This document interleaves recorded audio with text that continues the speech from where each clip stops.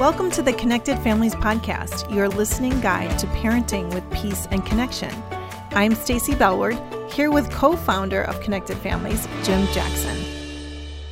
Welcome, everyone, to the Connected Families Podcast. I'm Stacy. I'm here with Jim Jackson. Hey, Jim. Hi, Stacy. How are you doing today? I'm doing good. Fought a little traffic to get here, but it's all good now. We are all good. We are in the middle of our 10-part series that has the title of What Should I Do When? We've covered all sorts of different topics. We have more to come, haven't we? Such as, what should I do when my child won't calm down? Or what should I do when my child lies to me? Ooh, that was a big one. Yeah, so what's today's question? Today's question is, what should I do when my tween wants to quit their music lesson? My tween wants to quit their music lesson. Yeah. I was a tween that wanted to quit my music lessons once upon a time. Yeah, I used to play the flute. What did you play, Jim? I played the piano first. I was going to be a prodigy, according to my mother, and then the guitar. Yep. But scales were too hard for me, and learning the fundamentals, and so I moved on to using my voice. I got voice lessons, and I can sing a scale with my voice quite well. I won't demonstrate that here today. I've heard it. It is nice. And your 3 kids are all musicians, is that right? It's true. So you've walked through this, having kids in instrument lessons. Yes. Yeah. Well, we love bringing in our other staff people from Connected Families to join us on these conversations. Yep. And today we have Chad Hayenga. He's here. He is a licensed marriage and family therapist. He coaches many people every single week. And so, hi, Chad. Welcome to the studio. Thank you so much. Glad to be here. Thanks for having me. Yeah, we're glad to have you here too, because you do a lot of coaching with parents of tweens and teens, don't you? I do. Yeah, that's kind of the sweet spot for me. So this kind of falls under that category for sure. Yep. You have a few teens in the house. Yeah, I've got a couple 20-year-olds now and a 17-year-old. And just a quick snapshot on my experience with music is I got booted out of the 7th grade marching band. So anyway. Who are these people talking about this today? Exactly. So anyway, that's my quick foray into music. Oh, that's good. Well, today's topic is, as I said before, but it's what should I do when my tween wants to quit their music lesson. And there's a lot of feeling around that on, all the different sides. And it's a nuanced topic, as really they all are, because every family situation is different. But we like to start our episodes, our podcasts, with a quick answer. Yeah, I think starting with curiosity is a good place, right? So what's going on? Asking that question of why and what's happening, and maybe there's something underneath that would make some sense around this. I think the quick answer is that it's really important to stick to your commitments, to do the things that you've said that you're going to do, and for us as parents to help our kids be successful in taking responsibility for the commitments that they've signed up for. Yeah. So fight that fight. You've paid for it. You've made a commitment to it. I know it's hard. I want to be with you to support that. This is difficult. I like that answer. Yeah. But I also recognize, having talked to lots of parents, that it can get really complicated really fast, can't it? It can, and I think that's where the nuance comes in, and that's where the relationship comes in. That's where context comes in terms of how did this get arranged in the first place. And so I think there are a lot of things to unpack there. What do you mean, how did it get arranged in the first place? Don't all music lessons start because children think it's a good idea for them to do this and it will help them develop as humans, and so they decide to get into music lessons? Isn't that how it always starts? Yes. I mean, their kids are passionate, and they just bug their parents endlessly about, I really want to sign up for the flute now, right? There are kids who do that. Yeah, aren't there? Right. But a lot of times it's this might be a good idea, or we want to develop you. And I've worked with lots of parents who believe it's a really important idea for their kids to get some musical training. And I think it isn't important. There's a lot of research that would suggest that that's helpful for your brain, and it's helpful for development. Yeah. But how that gets into play is a pretty significant issue. Yeah, and didn't God wire some of our kids to be musicians and some of our kids to do something else? Yeah, like booted out of seventh grade band, right? I mean, I'm case in point for the other something else, I think. Yeah. Another way out. Right, exactly. Yeah. So, Chad, what are presumably you've dealt with this issue as you've coached parents or you've received some communications from parents. What's a specific? Let's hone in, because there are so many different variables here. Let's hone in on a specific sort of scenario or two that are different from each other, and sort of go through the nuances in each case. Yeah, so I appreciate questions, and we get lots of questions from people about kind of what should I do, and that's typically where parents start. They're how do I get this behavior to stop or start, or it usually is behavior focused. But here's a question that we received that I think is pretty typical, maybe standard for wanting to quit music lessons. And the question and background says this: my 10-year-old started flute lessons in September and is a real talent and made great progress, but after Christmas decided she really didn't want to continue. We are concerned at a pattern of starting things but not seeing them through, and we're unsure how much to insist and how much to allow choice. We want her to learn responsibility. Yeah. I feel for that parent. That's kind of the main thing in all of this, isn't it? Whether the kids continue on in the lessons or whether we decide, guided by Holy Spirit wisdom, to do something else, we don't want to communicate a message to our kids that you're irresponsible. We want to drive them toward this belief that they are responsible for their lives, their actions, their decisions. Mm-hmm. Right. But I feel this parent's dilemma, right? Because the child has talent. And so you want to lead them down that path of that talent. And so, right, the parent gets a few kudos, too, when you see your child really excelling in a certain area.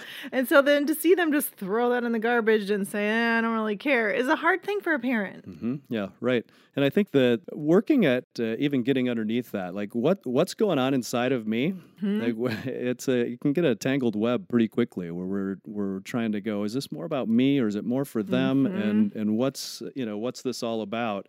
And so when we hear the word quit as a parent, right? I mean, that does something to me. Yeah. I'm like, I'm not raising a quitter. No child of mine is going to quit this thing. And we can easily start projecting down the road a little bit of what this might look like in 10 years if I let this kiddo quit at this point. Yeah. And you've each said something, and I mean, this is what you're talking about, that says some of this is about me, the parent. Yeah. I get kudos as a parent when my kids do well, and no child of mine is going to act this way. And who's that about, those things? Yeah. That's about us. And so how do we disconnect ourselves and our value from what's happening here so that we can truly guide our kids in a way that there aren't strings attached, weird strings in their minds or in their spirits as we navigate this.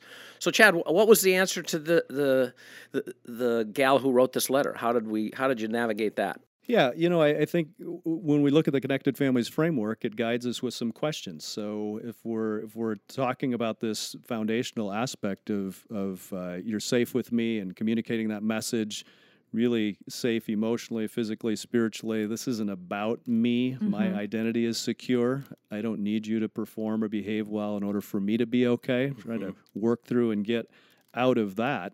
Then kind of moving into the idea of connection, strong connection, that we want to keep our connection and not lose the connection we have with our child over this situation. And so there's a message that comes out of that. Child, you are loved no matter what. And it's really then important to ask the question, what's it like to be my child? What's going on here? And as I alluded to at the beginning, and saying, okay, asking that question, understanding, being curious. Did the friend group leave band? Did they switch instruments? Did they go into the choir? What's the underlying piece here? And we'll make a whole lot better decisions and stay connected to our kids when we have a better understanding of what's actually happening. Yep. So, those two pieces would be primary in terms of before we get to what am I going to do, we're considering what's going on. So, Chad, you may not even know this, but you're referring to a product that we offer and that we want to make sure listeners know about, which is this ebook about the 4 messages that we talk about at Connected Families all the time, right, Stacy? Yeah, that's right. So the framework that is that has 4 messages. You are safe with me. You are loved no matter what. You are called and capable, and you are responsible. And we have that quick framework on a magnet, but we also wrote a whole ebook about it. It's called 4 Messages Every Child Longs to Hear. And if you want to get more information about that, look in our show notes. Also go to our website, connectedfamilies.org, and you can get more information. It's free. Yep. Yeah. So, Chad, you worked with this mom. You helped her kind of understand how to communicate the message, you're safe with me, and then the message, you're loved, no matter how this goes. I'm going to work to understand you, empathize, all those things, and through that to communicate the message, you are loved. How did you move this mom toward helping her child be responsible as you responded? Yeah, so those first 2 messages we talk about, safe and loved, are really messages of grace. And, our kids need to have a place where they're going to fall back into a nest of grace where they're loved unconditionally. But then we move up the framework to called and capable and responsible, and you start thinking about the messages of accountability. And so our kids need to have both of those pieces in play.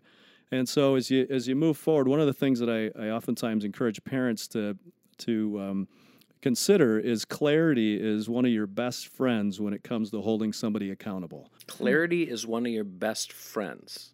Yeah, if there's a lack of clarity about what the expectations are, it's really difficult to hold somebody accountable to something. And so my question to this mom would be, so what was the expectation when music lessons started in September? Was it clear that we were going to reevaluate after Christmas, or we were going to evaluate again in May? Yeah. What did that look like? So I can hear a parent responding to that by saying, well, of course it was clear. When you sign up for music lessons, everybody knows they go through the school year. It's going to go to the end of the year. I'm sure I said something about it when we started. Yeah, and you may have, but it really, that's an important aspect, but it also matters quite a bit on what your child heard. Right, or what their perceptions were. Right, you mean just because I say it doesn't mean my child gets it? Right. Well, how do I know? Or I assumed it. Yeah. Or just because it's in my brain, my child doesn't understand.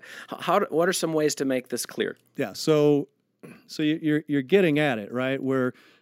Whether it's a document, okay, and sometimes that feels really formal, but with a child who in this situation, the mom alludes to the fact that we're worried that she's a good starter but not a good finisher, you may want to have some real clarity about what the expectations are. So we're going to start this in September. We're going to look at it in May at the end of the school year and kind of see how you're feeling about it and what we're thinking about it, and we'll come back together and reevaluate. Okay, if that's clear, then this conversation really is more about empathy and hearing and going, yeah, it's hard, isn't it, to stick with it and do these things, but here's what we agreed to, and we know you can do it, and this is a struggle, but how can we support you? Because we've agreed that this is the way that's going to look. Yep. So clarity really gives us a good opportunity then for accountability and then encouragement, right? We don't have to come and say, you're not going to quit, or this isn't okay, or I can't believe that.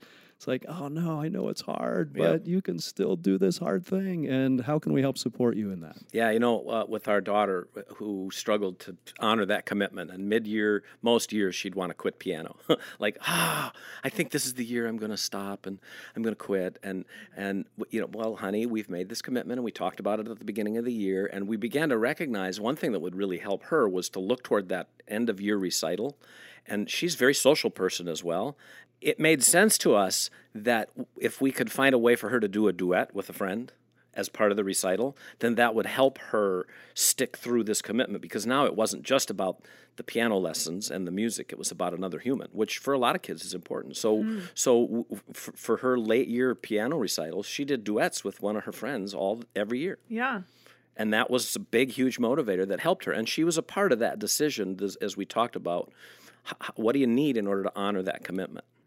Yeah, I think that's really great, and it takes the uniqueness of your child into consideration as well. Studying your child, what do they need? Yep. If we look at it as this kid just wants to quit everything, and no child of mine is going to quit this, you can just feel the tone, and it's going to turn into a battle likely. So that idea of how do you want to? Here's what needs to happen. Now, how you're going to go about making that happen. Yep. What are the unique ways that you could get across the finish line here? Learn the things you need to learn and still have some joy and some say in it. So as a mom, I'm thinking and hearing this conversation, I'm thinking, okay, so I've checked in with myself. I'm careful to make sure that none of my baggage is attached to this conversation with my daughter about her music lesson. And then I'm working on empathy. So I'm really asking the question, what's going on in her? What else was going on that's causing her to really want to give this up right now? Okay, so these are the steps. This is how far I've gone. But she still wants to quit. And we're still having these battles every week over, is she going to practice? You know, we're paying for the lesson and it's expensive. Yeah. And so, like it or not, I am a little bit tied to her practicing and getting my money's worth out of this. So I know that's a little bit me, but it's still the reality that a lot of parents are dealing with. So how do I hold her responsible? The question sort of is, how do I get her to be responsible? The real purpose, as I've heard you say it, is how do I help her take responsibility? So I can force behavior as a parent, right? But how do I help this child develop a sense of responsibility for that?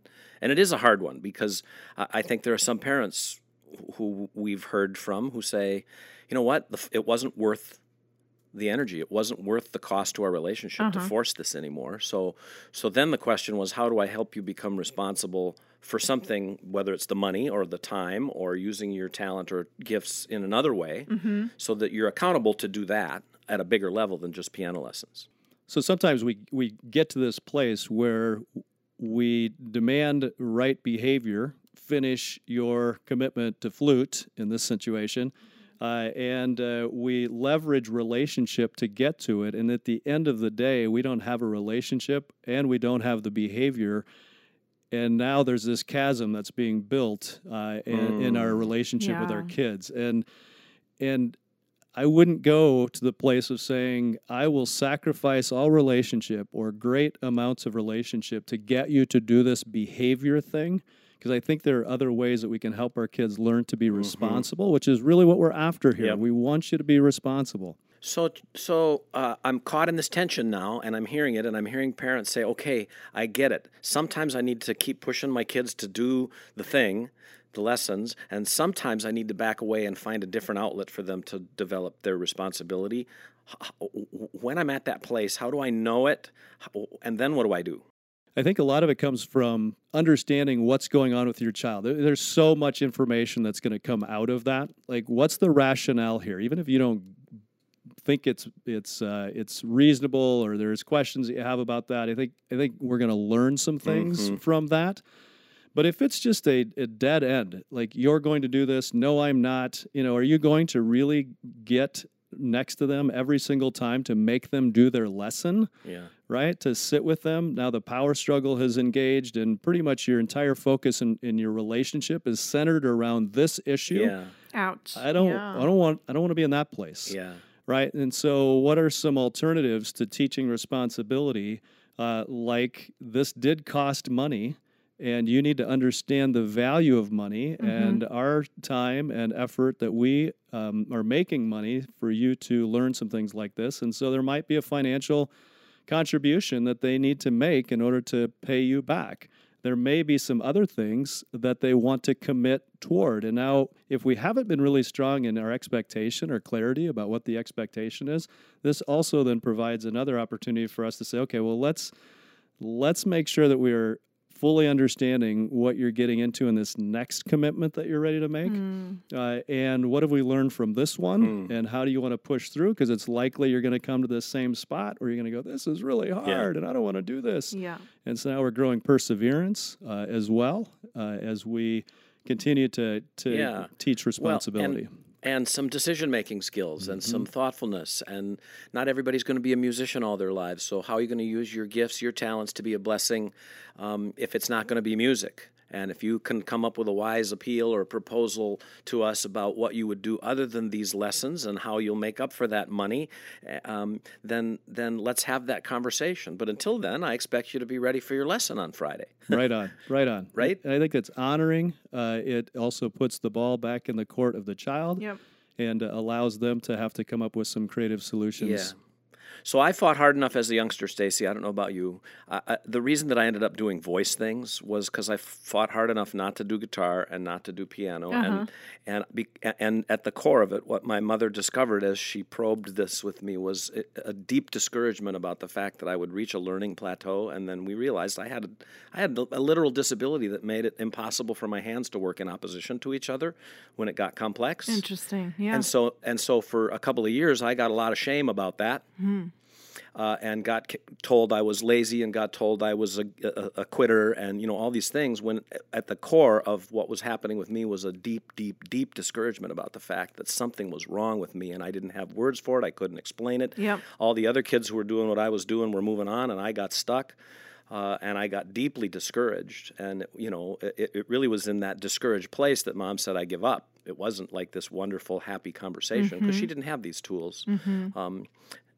And it took me a while then to kind of regain this sense of responsibility for, even as a 58-year-old man, now I still struggle against this message in me that says I'm irresponsible. There's something wrong with me at that level. So I think some awareness of those dynamics. Now, not every child is me, and I think there's kids who can benefit greatly from the parent not just sitting there enforcing this, but it's like, I'll be with you during your lessons. Yeah. Why don't I hang out in the room with you while you practice? And if it's getting hard for you, I'll encourage you along the way. Instead of just go over there and do your lessons and be alone in it and struggle on your own, and I'll be present for you, with you. I might have work to do, but I'll do my work in the room. I love that story, Jim, because even as a mom, it just reinforces the what's going on in my child. And just really tuning into that. And also be in prayer about that. Because that's a deeper issue, right? Like, I just want to be in tuned with the Lord and see what wisdom He would give me in that situation. Yeah. So, wow. This topic is complicated for families, but I think we unpacked it pretty decently today. So right before we end, Jim, why don't you summarize for the people listening? Well, it's complex. Yep. So even the summary, is subject to lots of interpretation, but it's aimed for keeping children in touch with their responsibility for their lives, for their actions, and their decisions, and to do what we can to encourage them, to put things in place for them, to continue on and honor the commitment they've made to their lessons. Yeah. But if you're doing your best work to do that and there still is a snag, don't let it cost you the relationship, and find other ways for your child to move into responsibility. Good. I like that. Thanks for being with us, Chad. Glad to be here. Thanks for having me. Thank you for joining us for this episode of the Connected Families Podcast. We hope you got tips that you can use in your parenting today. Please subscribe and leave us a positive review so other families can find us and learn how to parent with peace and connection.